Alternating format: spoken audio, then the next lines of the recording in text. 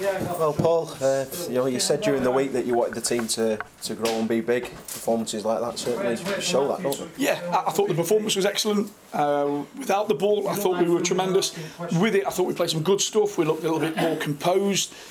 Things I've been trying to get through to the players in terms of relaxing with the ball. But against a good team that's aspirations of winning the league, I thought it was a better side. I don't think anyone could question the result. I thought personally we should have been 3-1 up at half time. Two of the chances we had, the Richie Bennett header and the Turnbull effort. I think if we're a little bit more clinical, we come in a better with a better scoreline. But give the boys credit, been excellent from start to finish and thoroughly deserved to win. It showed a great sign of the mentality of the team to bounce back after the early setback with their first goal. Great character to come back into it, and as you say, deserve to possibly be in front at half time. Yeah, I think you've summed it up. The character we've shown. Sometimes we've not had the best of times of late, and sometimes it hasn't been because we haven't worked hard or we haven't played well. It's because we've had that little bit of luck. And when the first goal goes in against the run of play, I think you could be looking at a team that all of a sudden starts to doubt itself. What we did, we played on the front foot, played some good stuff, and we earned the right to win a football match. I thought the mindset, the mentality that we showed today was superb. When you're throwing the likes of Lyndon Meikle and Liam Hughes return to the side and the performances they've had, you must have been delighted with them. Yeah, I was, especially Meikle. I go back with him a long time, as everybody knows.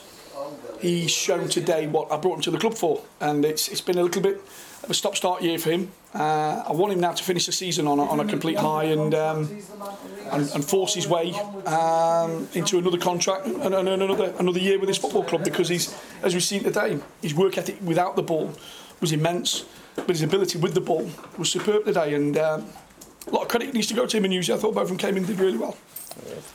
A downer really, results obviously going against us, with the teams also winning around us, but it keeps us in that position, doesn't it, going into another difficult game on Tuesday? Yeah, look, we looked at all the fixtures today and we knew that there were we probably knew there was going to be wins for Gateshead, wins for Aldershot. All we've got to keep doing is keeping that pressure on, and we're 4 points off Gateshead now with a game in hand. It brings everybody in a little bit closer to us. I think that's now 6 points off Dagenham. And Dagenham have got a really tough run in, and they've got some really tough fixtures against teams around us. So all I want people to do is just to keep believing, and let's finish the season. Maybe a case at the end of the year where we look back and go, it's case sera. We've dropped points when we shouldn't have done. But I think we're a year ahead of schedule, maybe 18 months ahead of schedule of where we should be in terms of building this football club, and I think that's got to be taken into account. Saying that, we've got to be greedy. If it comes around this year, we're going to be hungry and greedy and grab everything we can. Obviously we go into that Wrexham game. Byron Harrison, a bit of a setback during the week with the injury reoccurring slightly. Is the Wrexham game possibly too early for him, or? It might be, but once again we might get Rosanna back. When you look at the scenario when we first went down to Dagenham, the players they had missing, and I listened to Stilly's comments about you lose 4 players from your side. It hurts you. We've lost some great players from our side. We've lost, I think, a great goalkeeper, a centre forward. We've lost Rosanna today. We've lost Yatesy. We've lost some very, very good players from us, and we've still maintained our position to affect the playoffs. So a massive amount of credit needs to be given to the football club. I want us to. It was always going to be a roller coaster of a ride, and I think it'll be a roller coaster of a ride for the next 18 months. But we need to go and enjoy it, and probably don't get so down when the bad results come, but kind of embrace it, because we know at some point we're going to achieve our goals. Was obviously we had the handbags at the end of the game. Was that a sign of maybe how much we rattled them this afternoon? Yeah, of course. Look, there was 2 passionate teams out there, 2 passionate managers, 2 passionate sort of coaching teams.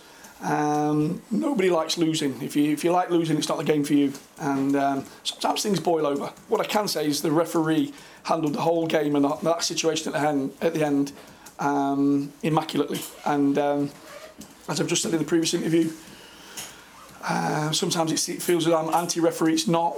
I look for consistency. These guys tonight, the three that ran it, and the 4th, were consistent throughout the game, and that for me is what makes good officials, to be consistent.